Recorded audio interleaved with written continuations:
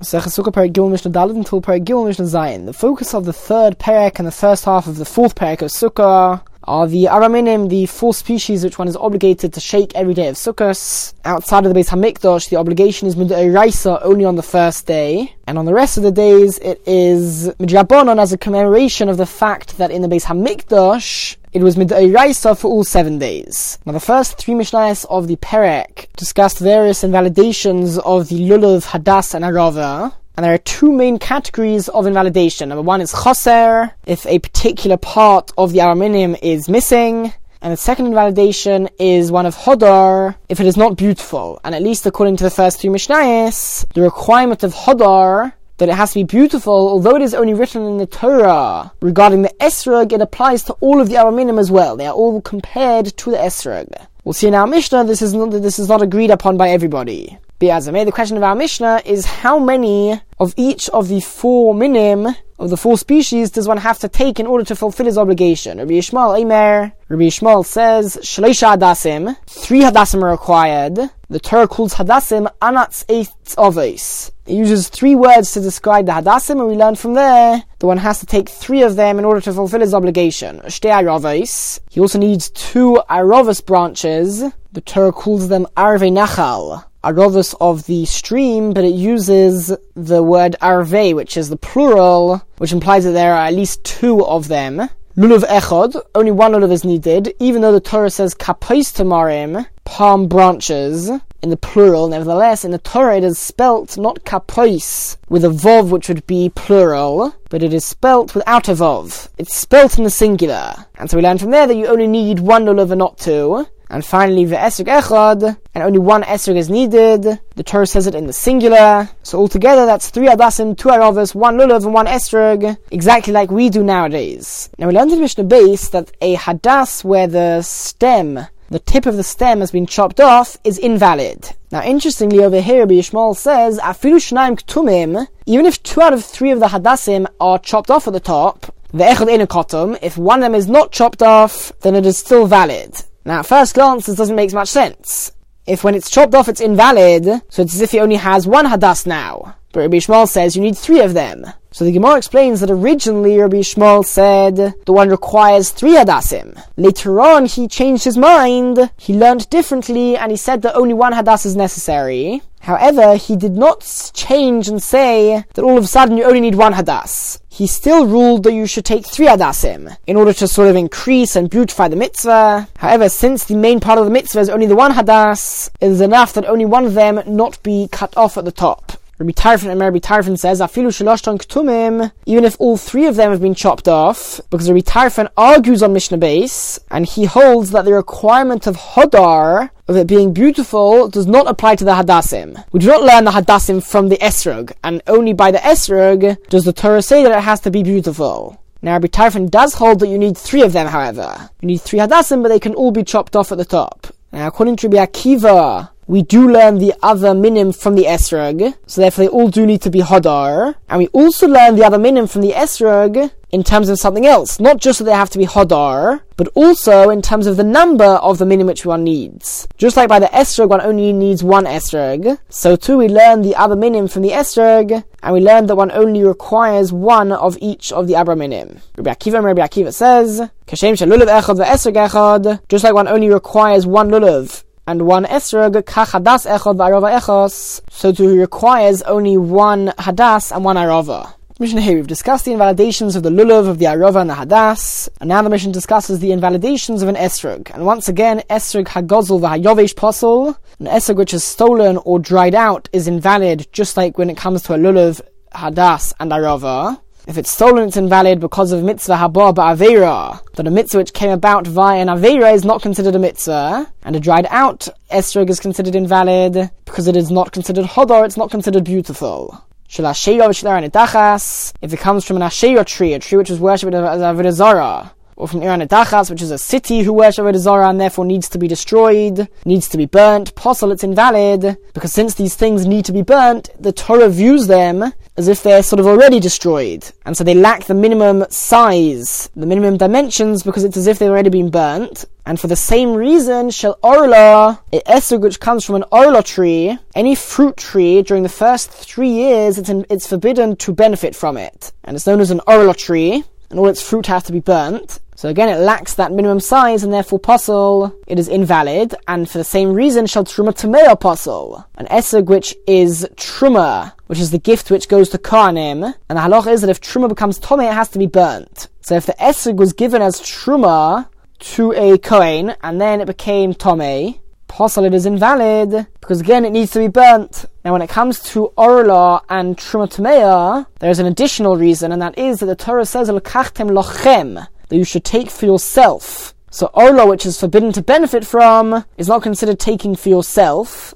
And also tomei truma, since the esrog is really a fruit, and so in general it could be eaten, but if it is tomei truma, it can no longer be eaten, so it's no longer considered totally lochem, yours, one which you would be able to benefit from, and therefore it is invalid. Now, shel truma tahira, if the esrog is truma, so it was given to a kohen as a gift of truma, and it is pure, so a kohen would be able to eat it, he would be able to benefit from it, there's no problem. However, the Mishnah says that ideally lo yitol, he should not take that and use it as the araminim to fulfill his obligation, and this is forbidden with Rabbanon. The reason being that in general, the other 3 species, the lulav, hadas, and aravas, in order to keep them moist and fresh and not dried out, they are kept in water.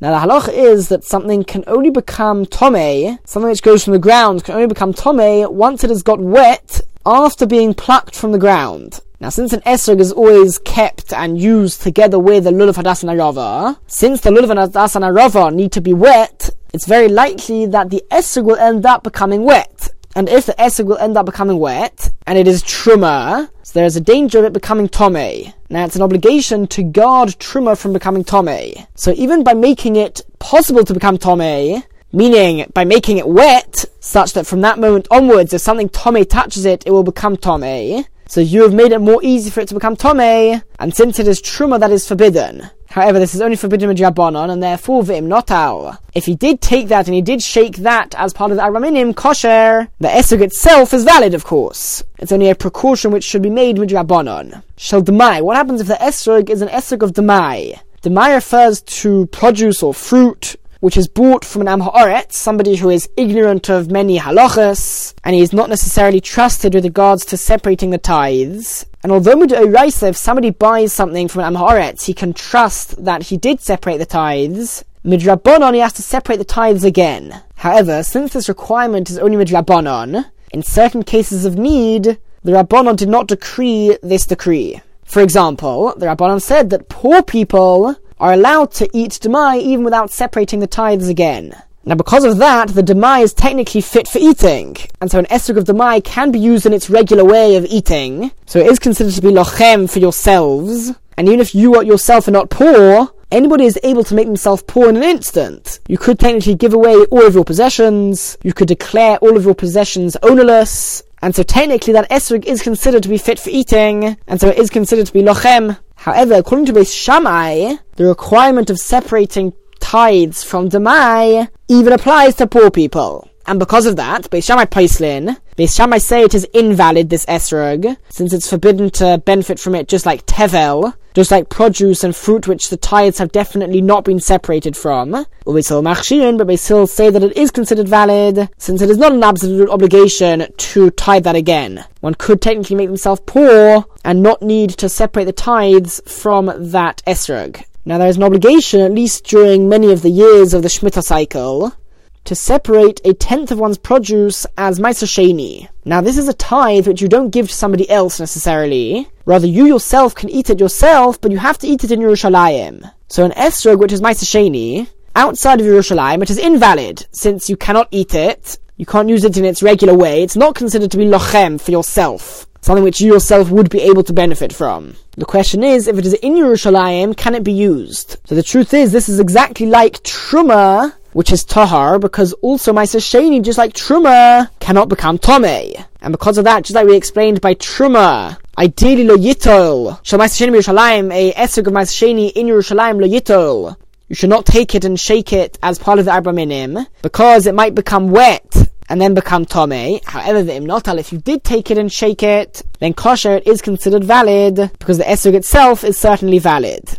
It should be noted that all of these discussions of Truma and Orla, Maisasheni, etc., they are only relevant to an esrog because an esrog is actually an edible fruit, which would be obligated in tithes and Orla, etc., unlike the other three of the Araminim.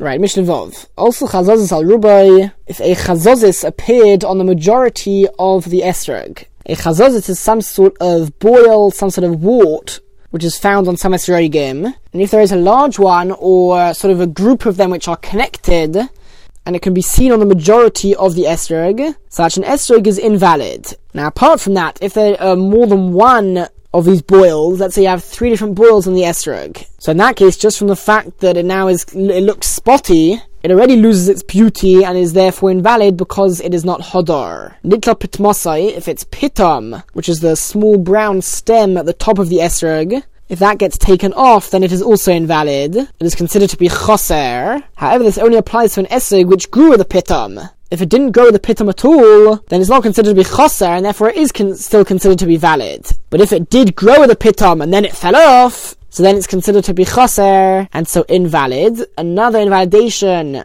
of an esrog is niklaf. If its outer layer, its thin outer peel, gets peeled off, so it's no longer considered to be beautiful. Nistak. If there is a crack in the esrog, it's also not considered to be beautiful. And now nikav. If either there is a hole which goes through the entire esrog from one end to another, and we're talking about a case where none of the esrog is actually missing. If you imagine you put, let's say, a nail from one end of the esrog through the other. So you've now got a hole throughout the entire esrog, but none of the esrog is actually missing. So that would be invalid because of hodar. Or, says the Mishnah, the chosar kol shehu. If there's any tiny amount of the esrog which is missing, so it could be there's a small hole at the beginning of the esrog, it doesn't go through the entire esrog, but part of the esrog was actually taken out. So then it would be invalid because of choser, and in all of these cases, posel, the esrog would be considered invalid. Alright, now what happens if also chazozis al mi'utoi? If the chazozis, this sort of boil, came up onto the esrog, but only on the minority of the esrog. Less than half of the esrog is covered by this chazozis, nital uktzoi. Or if its oiketz gets taken off, the oiketz is the other stem, which is on the opposite side of the pitam. This is where the esrog is cut off of the tree.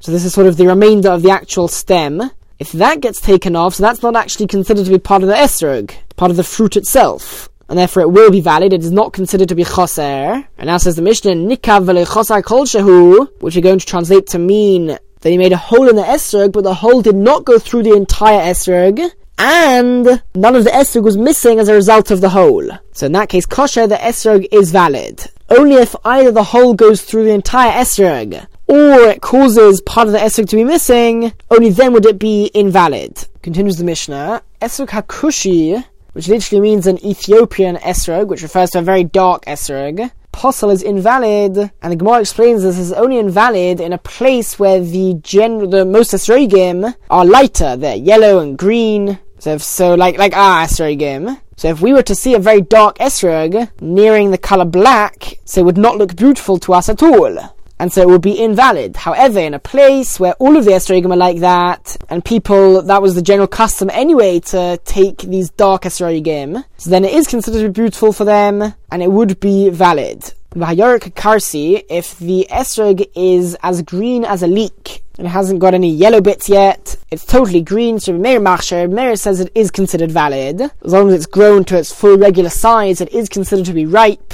and so it can be used. However, Rabbi Yehuda says it is invalid, because it's not considered ripe yet, and it is not fully grown, and therefore it cannot be used to fulfill one's obligation of shaking the esrog together with the Abraminim. The Gemara does add that if it is green, but it will turn yellow by itself, so even Rabbi Yehuda would agree that it is considered to be valid, and it is considered to be ripe enough. Mishnah Zayin, what exactly are the dimensions for an esrog? Shir esrog akoton, the size, the minimum size that an esrog needs to be. Rabbi Meir says, ke'egoiz, it has to be the size of a walnut. Rabbi Yehuda says, kebeitza, has to be the size of an egg. Now they both agree that it has to be considered fully grown. The question is, what exactly do we consider to be fully grown? Which stage of growth is considered the stage at which it has grown enough to be considered a proper ripe esrog. Alright, uvagodol, and when it comes to the maximum size that an esrog could be, Kadesha Yechaz Shnaim B'Yodei Achas. Di Rabbi Yehuda. According to Rabbi Yehuda, it has to be small enough that you're able to hold two of them in one hand. The reason being that one needs to carry and hold the lulav, to which the hadas manarovas are tied, and the esrog at the same time. As well as that, you have to hold the lulav in the right hand, the esrog in the left hand, and because of all of this, as he's switching them, as he's holding them, carrying them, it is likely that he might end up dropping the esrog, which could very much invalidate the esrog. It might become not beautiful, the pitta might come off, and so to avoid that, according to Rabbi Yehuda Midrabanan, one should make sure his esrog is small enough that he is able to hold two of them in one hand. Some versions of the Mishnah read Shnehem, not Shnayim, rather Shnehem, which means both of them, meaning the lulav and the esrog. Not that you would have to hold two esrogim in one hand, it doesn't have to be that small, but rather that you have enough room to hold both the esrog and the lulav. Now Rabbi Yossi says that it's true that is a danger, but the Rabbanan didn't decree anything because of that. It's more of a practical point. And so afilu echad b'shtei yodov, even if it's so large that one esrog requires two hands to hold it, even then it is valid, and there is no maximum size according to Rabbi Yossi that the esrog must be.